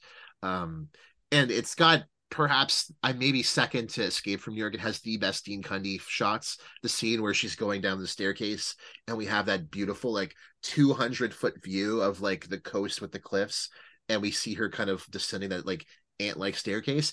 Probably the best shot in any Carpenter movie, I'd say. Like when I think of Mm. that shot, I'm like gape at how good it looks. Like the movie has so many great moments. It has one of its best scores. The score is amazing. Like it's just it has such a great another movie to me like I would want to watch with friends because I think it's not a really dark gory movie, and I mean a lot of Carpenter stuff isn't really like gory like that. He's not like a gore guy, but this movie it's definitely the coziest of his horror movies. Like not that many people actually die in this movie. Mm. It has like a low body count for most of his movies, I'd say. um but we really dug it. We loved it a lot, so we Mhm. would say check it out. And one that gets a lot of releases in theaters. So I know this one gets released in like local indie rep cinemas a lot. So depending on where you live, if you live in a big city with like a local indie rep cinema, good chance this movie will get a release in theaters again around the Halloween season or something like that ilk. So if you happen to see it, check it out because would definitely love to watch this on the big screen. Yeah, that'd be fun to watch. And so number this week, this one we gave it a 4.33. It was our number fourth ranked movie. I have this as also now my number four movie because I moved They Live ahead of it. It's and one that's actually getting a 4K restoration release next week. It's Assault on Precinct 13, Carpenter's second movie. It's pretty much just him doing like Rio Bravo. It's sort of like just him doing a remake, a modern remake of that kind of movie, but a really awesome siege movie. Great score. It's got one of his best scores with that like da da da da da. It's very like very bassy, very and a great cast too. Like we have just like a very kind of small number of characters. You have like the police officer played by Austin Stoker. It's full of ideas, isn't it? There's just Yeah, so much creativity into it. and the main character actually Austin Stoker just passed away. I think just like a couple months ago. I think just in October he passed away. So he just died recently. And we also have we have like a criminal guy who gets out of it. Anyways, the story is just like there's the last night of this like precinct that's being shut down, and on the other side of town there's these like criminal hooligans who want to go to the police station. They're trying to kind of like attack the station. It's almost like we don't really even know why they're doing it. I guess it's kind of like a revenge angle against the police.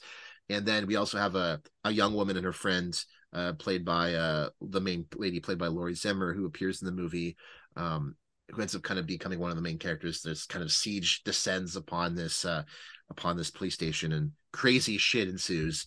Very Yeah. very action, very pulsing. The movie isn't I don't think the movie's also even very long. It's only a 90-minute movie, Yeah, and it's kind of it's it goes very pretty quickly too. It's pretty fast paced. very economical. Yeah, for a 90-minute movie, like it moves pretty quick. It Quite has a shocking for its time famous too. shocking scene. Yeah, the Yeah. ice cream scene is a Mm. pretty brutal moment. A movie that really like did well. Like this really is the movie that actually made Carpenter kind of a star. I mean, Halloween obviously for sure, but this is the movie that when it came out I think it got a lot of releases in Europe. Like it got a big Cannes release, and when people saw this at Cannes, they were like, "Wow, who's John Carpenter? Like this really is the movie that made him like a talk of like greater film circles." And Mm. still to this day, I think it's just a really great, awesome action movie. It's just a really straight to the point, solid flick. There's nothing really. I guess the only negative I might say about this movie is that I think to some degree there are other Carpenter movies that I think maybe have a little bit more going on, a little bit more genre stuff happening, a little bit sexier, more exciting. I think that might appeal to people more, but otherwise, not so much with this one. I think it plays itself pretty straightforward as like a straightforward action movie. Mm. Yeah, that's good. And then And we're up to the top three now.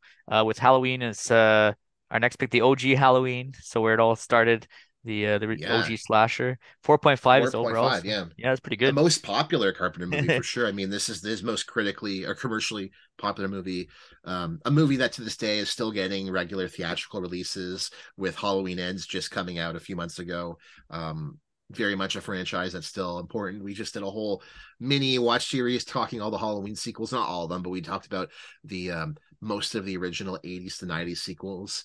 The one that started it all. This is also kind of like the text for a lot of slasher movies with respect to like Psycho and proto slashers.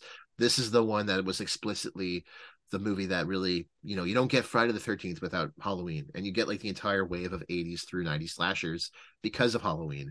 And even related movies like something like a movie that I just watched, The Terminator, the James Cameron classic, Mm. also a movie influenced by Halloween because the Arnold Schwarzenegger Terminator is basically the shape. So a movie that also had kind of a cross genre inspiration to other genre films like science fiction and stuff that would also kind of take those horror slasher elements as well. I mean, not much more to say about Halloween. We love it. It's very popular for a reason. We liked it as well too. Great movie. I don't know. I think it's just it's one I rewatch a lot. Like if I'm going to rewatch a movie for the Halloween season, I find myself coming back to this movie a lot. It's very watchable. Also, not a very super long movie. The cast is excellent. Obviously, Jamie Lee Curtis, the Scream Queen, Donald Pleasance. The way the story kind of builds itself and goes along is really creepy. Not a whole, again, a movie also doesn't have a very large body count that you'd expect. I mean, you go to Halloween 2, and it's like 5 times the amount of kills, and they're much more gratuitous. This one, it's very mundane, and I think that would probably surprise people watching this movie in that they kind of maybe go in expecting this to be a very bloody slasher movie, and it's not really that kind of movie. Yeah, it's more suspense and it's quite shocking. I mean, even for its time too, with the kind of ending at where he's where the body go, and that's become like such a established trope by now. But I mean, at the time, it was quite shocking. Like where'd he go? Yeah, exactly. So that's I guess we could kind of move a bit quick. I think we're almost getting to Almost the end of an this hour and a thing. half. Yeah. So, oh my goodness, yeah. Okay, we'll Yeah. go quick. So, second number two, Escape from New York. This is my second movie as well too. We gave it a 4.75. Fantastic movie. It's the best looking Carpenter movie in my opinion. Dean Cundey shoots the shit out of this movie. It looks, let me be the second best. I don't know. This one and the first one, which you'd probably guess, are the best looking Carpenter movies. It's got my favorite Carpenter score. Kurt Russell's the man. It's got maybe my favorite lead performance. I think it's just an incredible movie. Great practical effects. It's action packed. It's cross genre. It's got a bit of horror. It's got a lot of stuff going on as genre stuff. It's super fun.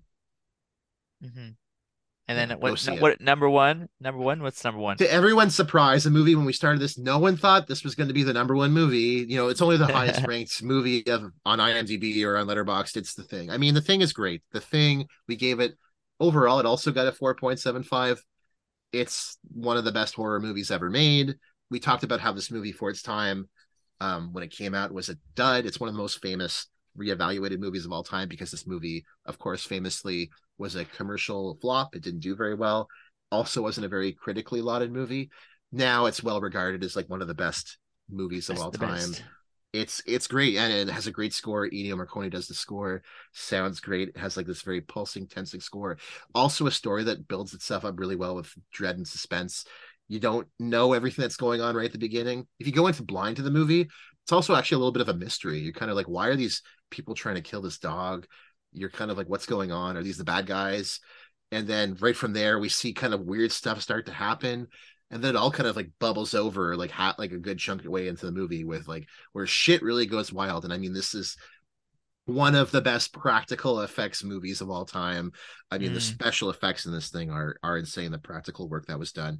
I'm trying to remember the gentleman who worked on the makeup. I think it was Rob Bottin did all the like practical effects. He's done some other stuff that I've seen as well. But really great job in this movie. I think Rob Bottin did like some of the stuff he worked on Legend, the Ridley Scott movie, also worked on RoboCop, some other stuff as well too. So he's done some work like that, but really great goopy effects. Another movie that I saw way too young as a kid, and it scared the shit out of me. Like this movie to me is like perhaps one of the scariest Oh Carpenter movies yeah, up there with like Prince of the scene Darkness. with the kind of with the transformation scenes too is like holy shit, and that scene too, like where they're testing each other too, and you don't know who's like infected or who's not. It has like an ensemble cast. I mean, Kurt Russell's the star, really, but it does a really great job at like introducing us to this little ecosystem of characters, and we really connect with all the characters. Like we really have stakes in all of them, and so when a character is revealed as say being the bad guy, or it really like you're really shocked by it. And there's a scene later in the film where a character appears that you think is kind of gone, and like even rewatching this movie, I kind of knew that was going to happen. And when it happened, I still was shocked by it. It like really caught me off guard. And it has like one of the bleakest endings too. A Mm. total masterpiece movie, if there ever was one. I think this movie, I mean, I think everything in the top 7 or 8 that we have here are all like really great movies. And I think this movie's great as well too. I mean, overall, I guess kind of final thoughts is John Carpenter watch series a great way to spend, I don't know, 17 hours of your time Yeah, talking and I movies. think any one of A lot of those good top ones. five ones are worth checking out at the very least too. And it's just amazing to see the different things he's done in his filmography. And I think we'll have a lot of fun too with this new Ridley Scott one too, just diving in and finding all the treasures. Yeah, because I haven't seen a lot of his like lesser known stuff either. Like really Scott, like I haven't seen Yeah. well some of them aren't really lesser known, but I haven't seen Near Dark, and that's like a really Mm. I looked it up. Fun fact, that That's a movie great made movie. $1 zillion. I'm like, I could have fooled me. I never knew that. Yeah. So very commercially popular movie, but I've never seen it. So I really want to Oh, it's I'm great. excited to check Yeah. out some of those. I guess maybe really quick, some questions I had. So which Carpenter movie surprised you the most? Which one surprised me the most? I would have to say, I'll have to think about that one. What about you? What do you think? I actually, you know what? I'm also just realizing I think there's a movie that I didn't mention that we also did that should be on the list, which was Vampires, which Oh a yeah. movie we were very polarized on. Your favorite movie. Yeah, a movie. I think where would that have fit in our list? I think it would have been more to the bottom of the list. I'll just plug it in on our notes here. But a movie that we just weren't really like that into. I think yeah, it would have so it actually this one would have been 19th on our list. It would have been we gave it a 2.33. So for me, that's actually the movie that I would say I wasn't really that into. I thought it was like really mean spirited movie. Like I did like though Mm. Cheryl Lee's in it. I just watched Twin Peaks, so I thought Cheryl Lee was actually pretty good in it, playing a very similar character, a woman who's just treated horribly for like 2 hours. Uh, Yeah. but to me that movie surprised me in a bad way because that was the first Carpenter movie I ever remember like that coming out. I saw it with my dad when I was way too young. In my head, I always when I think Carpenter, like that was one of the first movies that I knew Carpenter as like a movie guy from. And Yeah. coming back to it, I didn't like it all that much. I was like, man, it's kind Mm. of a letdown, and it has some good elements to it, but it also feels like it kind of um drops the bag on some of it. So Mm. which movie do you think deserves a reevaluation? Which movie do you think people should revisit? I think the trilogy is worth revisiting too. I think, In the Mouth of Madness, and even Prince of Darkness, I think they're worth revisiting because I think a lot of them kind of get eschewed in favor of a lot of his more famous ones too. But even something like Escape from LA, I think that's worth watching again too. I mean, I don't think it's a great movie, but I mean, it's a lot of fun, and there's a lot to enjoy there. It's kind of pulpy. Yeah. I would say Starman because I think people would just write that movie off. It's like a Mm. romance. They might see it come up on like a list of like, best romance. I think, a lot I mean, it's a generalization, but I feel like a lot of people would say Carpenter makes movies that are very popular with tend to be very popular with men. He makes a lot of movies like Escape from New York, action thrillers are tend to be generalized as being movies mostly appreciated by men. And I feel like because of that, if you're looking through his filmography, you might think Starman, not my kind of movie, but I would say people should really revisit that movie because I think it's brilliant and it could have been made by Mm. any director. And I think people would be really into it. So that'd be my pick. This may be an easy one. Which movie would you like to see a sequel to? Sequel. Actually, I mean, I had a lot of problems with Body Bags, but I'd actually be kind of keen on kind of having him revisit that anthology series because he kind of did that with Oh yeah, Masters interesting of pick. Horror. Yeah, he Yeah. did that with Masters of Horror, and that was a mess. But I like the gas station episode, and I think he's still got some ideas in him. He just needs that passion back. What do you think?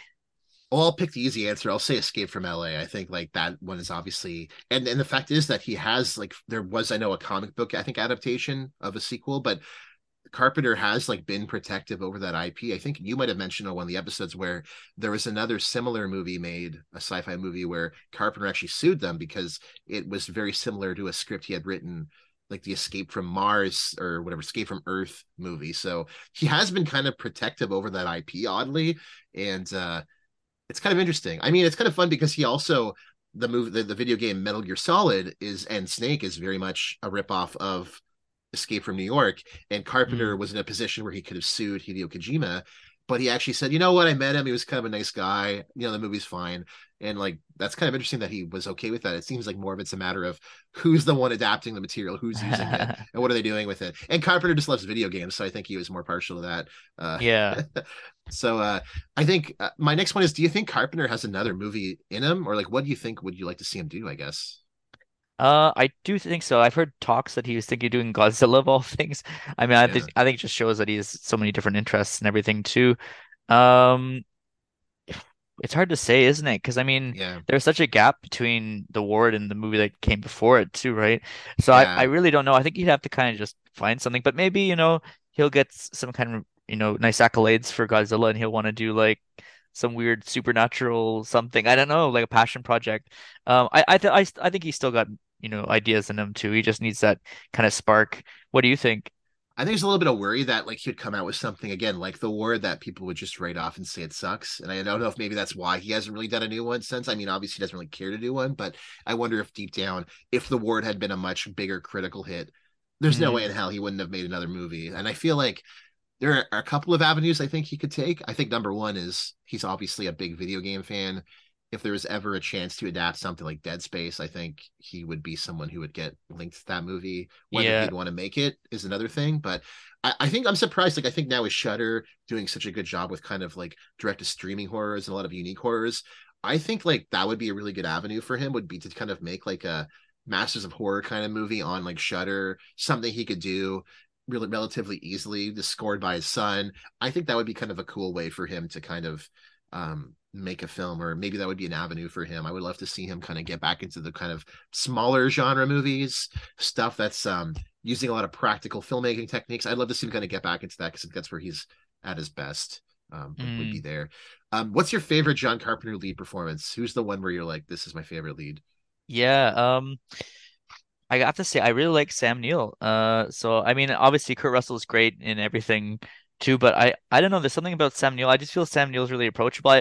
I thought In the Mouth of Madness was an okay movie, but I just really like his performance in that one too. I mean, obviously Kurt Russell and all the leads are great in The Thing too, but Escape from New York. But I really like Sam Neill. What do you think? So I want to say like Kurt Russell. I mean, I love Kurt Russell. That would normally be my pick, but I'll actually go a little bit different. I'll go Adrienne Barbeau in The Fog. I thought Oh her role yeah. was awesome. Really interesting role. She's like a single mom, really great gravitas. Like she's kind of the main character, but also like not really because it cuts between like her and like Tom Atkins and Jamie Lee Curtis. They have kind of like a B plot going on. There's also like the townies have another thing going on. They all kind of merge at the end of the movie, but I thought her performance in the movie was really captivating and interesting. And her performance in all of the Carpenter movies, even in Escape from New York too, is also really good. So, and it's funny because she was also married at the time with him, so it was a good wife guy move to put her in the star of his movie. So, I thought her Good wife role in that guy. is one. When I think of like his lead characters, I actually really tend to kind of think of that one more than others. So this is, I know, one you suggested. What's your fondest John Carpenter memory? My favorite John Carpenter memory. Um, there's so many good ones. I have to say, going back to those transformation scenes, I really like those transformation scenes in The Thing too. And I think the first time I didn't really appreciate The Thing as much as I would have liked, but a lot of the John Carpenter films I used to rent from Invisible Cinema in Ottawa, which is this wonderful little Um, now Rest in sadly peace closed. too. Yeah, I R.I.P. know. It's Yeah, so I sad. used to get a lot of the John Carpenter's films rented from that little rental place, and I used to just watch them from home at night, when my dad was asleep. And I had a lot of fun, so a lot of good memories there. So that's probably my favorite John Carpenter memory. What about you?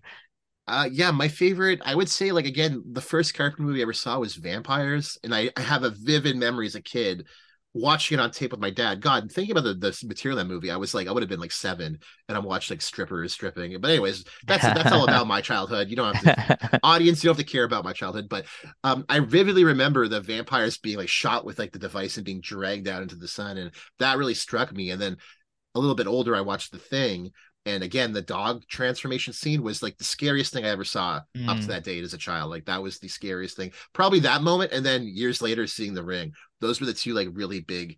And also the Tar Man from Return of the Living Dead. Okay, now I'm saying a bunch of scenes, but like moments that as a kid that really stuck with me and really terrified me.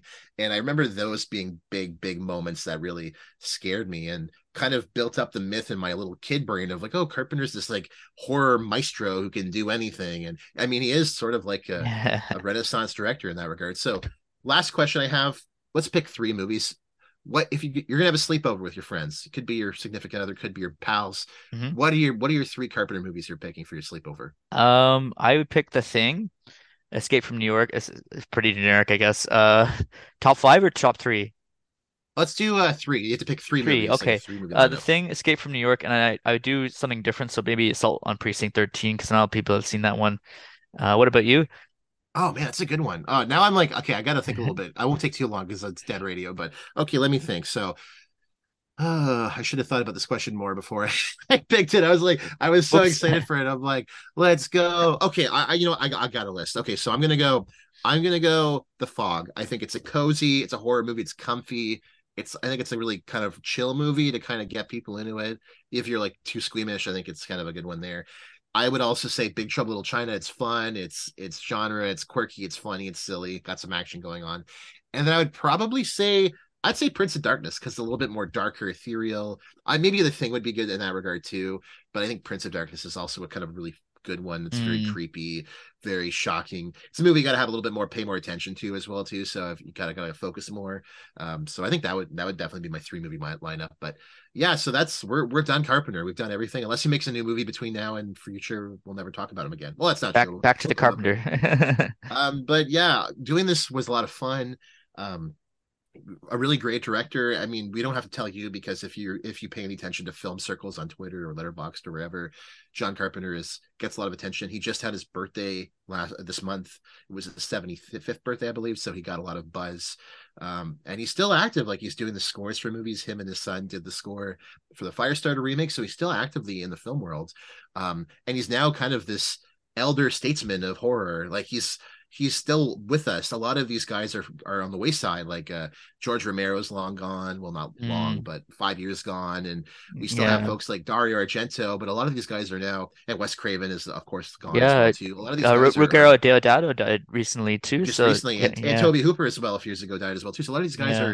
are disappearing, and Carpenter is now one of the last living links to kind of the The Last of 70s Us. genre era. Yeah, he's really one of the last ones. And seeing I didn't see the movie, but I know Argento just did Dark Glasses, which actually got good reviews. Mm, Seeing that kind of made me hopeful that maybe Carpenter would kind of want to make another movie. No one should feel obligated to make a movie, obviously, that just results in bad art, but I hope that he still has some creative stuff in him. I mean, regardless, as it stands now, great filmography.